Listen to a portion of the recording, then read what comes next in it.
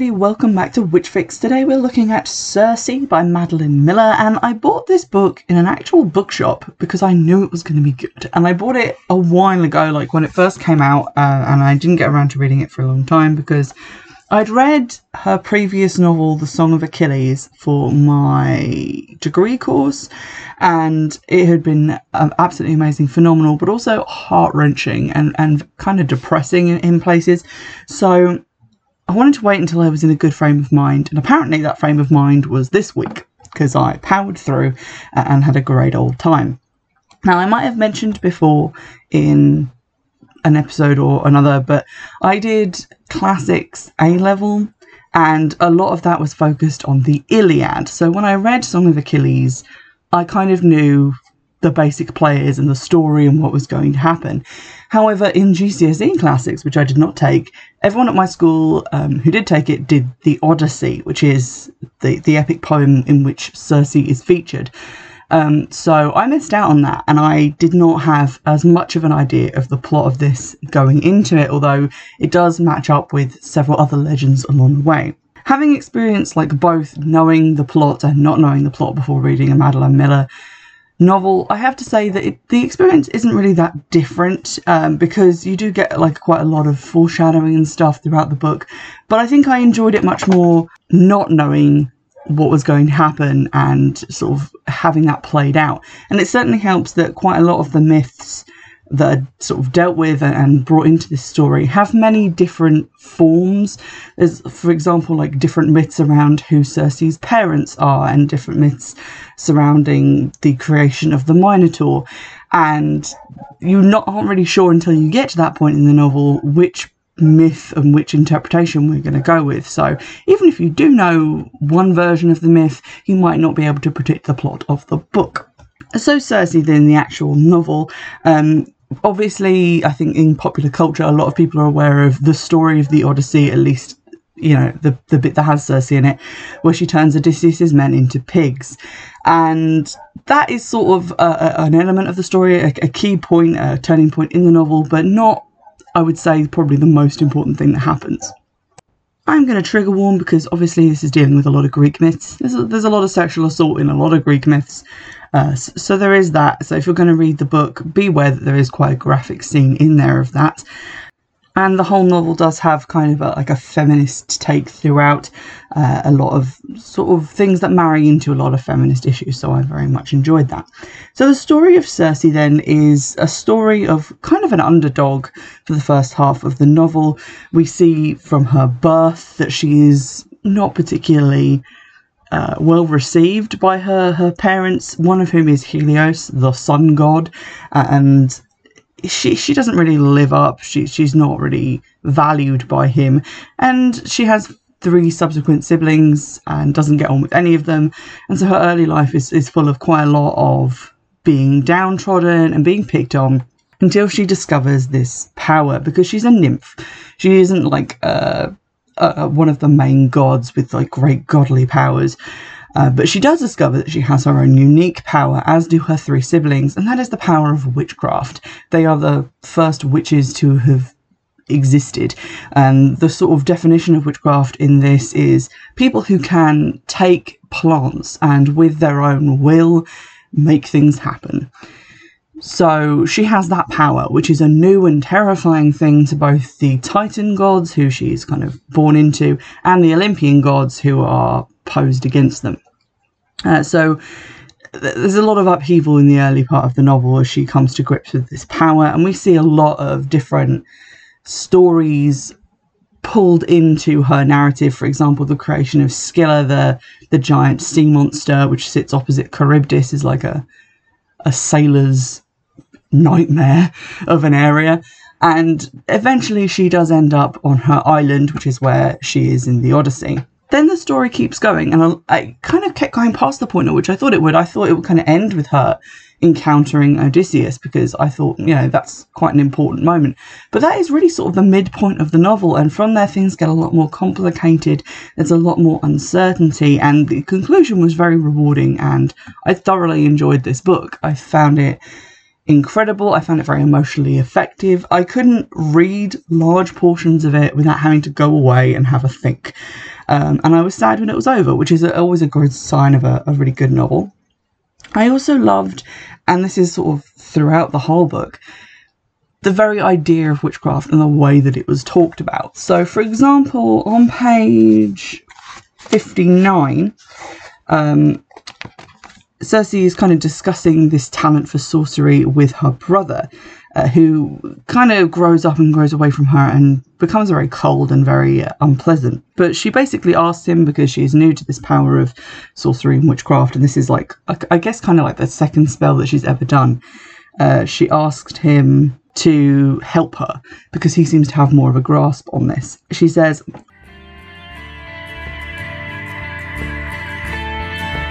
"What is it you spoke when you healed my skin? A word of power.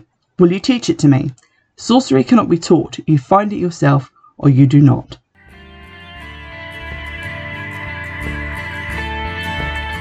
I think that's kind of largely right. It sort of harkens back to an idea that I'm very passionate about, the intuitive nature of witchcraft, in that in many cultures all over the world, at different times throughout time, people have had practices that look quite similar.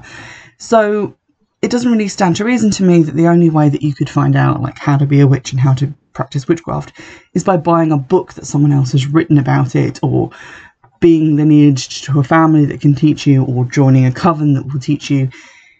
It's something that anyone can find because it's just intuitive. It's something intrinsic to human nature, the practice of witchcraft. And I really liked the way that was put forth in the book.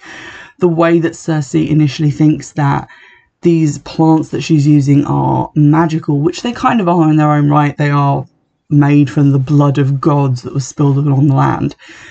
She thinks that it's them that's doing it. And while they are definitely helping, it is her who is shaping the intent of the spell and creating from it, although with slightly unpredictable results.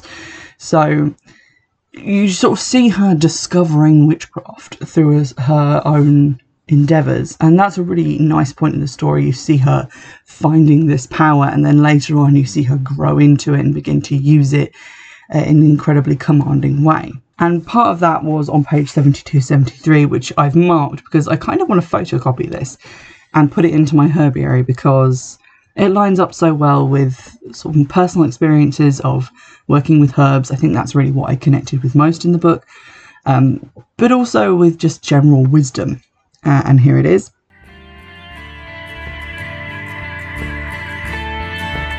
"I had a little pride, as I have said, and that was good. More would have been fatal. Let me say what sorcery is not. It is not divine power, which comes with a thought in a blink. It must be made and worked, planned and searched out, dug up, dried, chopped and ground, cooked, spoken over and sung. Even after all that it can fail, as gods do not. If my herbs are not fresh enough, if my attention falters, if my will is weak, the draughts go stale and rancid in my hands. By rights, I should never have come to witchcraft. Gods hate all toil, it is their nature. The closest we come is weaving or smithing, but these things are skills, and there is no drudgery to them. Since all the parts that might be unpleasant are taken away with power, the wool is dyed not with stinking vats and stirring spoons, but with a snap. There is no tedious mining, the oars leap willingly from the mountain. No fingers are ever chafed, no muscles strained. Witchcraft is nothing but such drudgery. Each herb must be found in its den, harvested at its time, grubbed up from the dirt, culled and stripped, washed and prepared. It must be handled this way and then that, to find out where its power lies. Day upon patient day you must throw out your errors and begin again. So why did I not mind? Why did none of us mind? I cannot speak for my brothers and sister, but my answer is easy. For 100 generations I had walked the world, drowsy and dull, idle and at my ease. I had left no prince, I did no deeds. Even those who had loved me a little did not care to stay. Then I learned that I could bend the world to my will, as a bow is bent for an arrow. I could have done that toil 1,000 times to keep such power in my hands. I thought, this is how Zeus felt when he first lifted the thunderbolt. At first, of course, all I brewed were mistakes. Draughts that did nothing, paste that crumbled and lay dead on the table. I thought that if some rue was good, more was better, that 10 herbs mixed was superior to 5, that I could let my mind wander and the spell would not wander with it, that I could begin making one draught and halfway through decide to make another.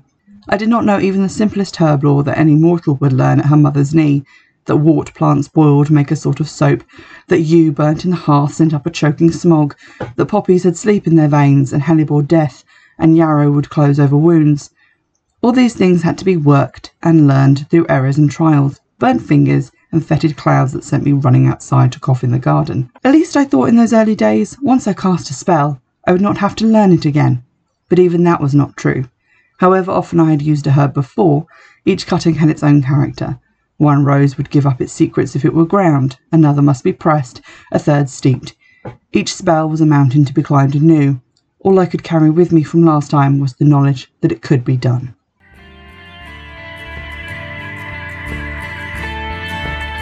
I really like that passage.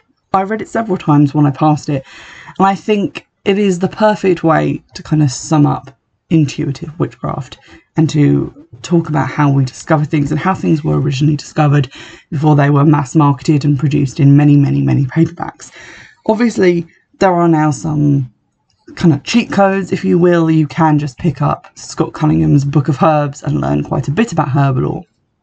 You don't have to learn it from one specific person or just be that person who has to discover it for themselves.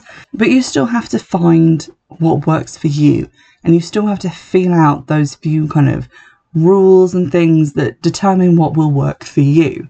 And I'm not talking about like universal rules, but just general rules that you feel are correct. And I'll give an example because I understand what I'm saying is quite weird and kind of difficult for me to put into words. But the example is that when I first got into like cooking, and I would like put herbs and spices and things and just trying to work out what went together based on like cooking shows and stuff that I'd seen, I had this kind of feeling that certain things didn't go together, and I kind of described it as mixing pantheons of spices.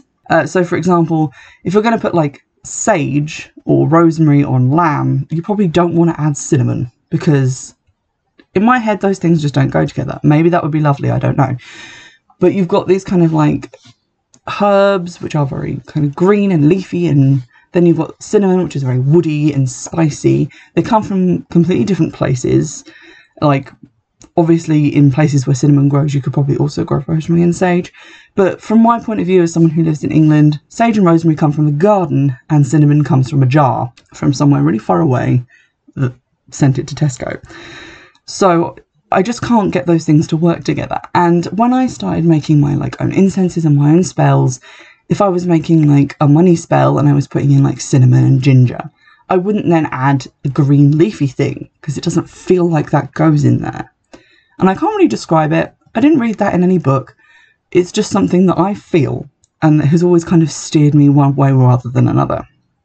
And I kind of like that as it was reflected in this book, the understanding of what it must be like to discover witchcraft as one of the first witches who has ever come across this power is wonderfully captured in this novel. And I think if you are a witch or like practicing witchcraft, that's one of the things that you're going to really enjoy about it. Another thing that I really enjoyed about the presentation of witchcraft is that Circe describes it as something you are never really done with. You keep working at it.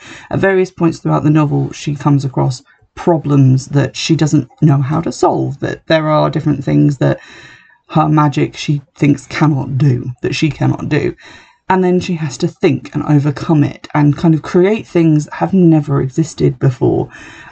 Potions and spells that can do what had previously been impossible to her. That even though she is just like a nymph and at a kind of a lower level than the Olympian gods, she can stop them from coming to her island.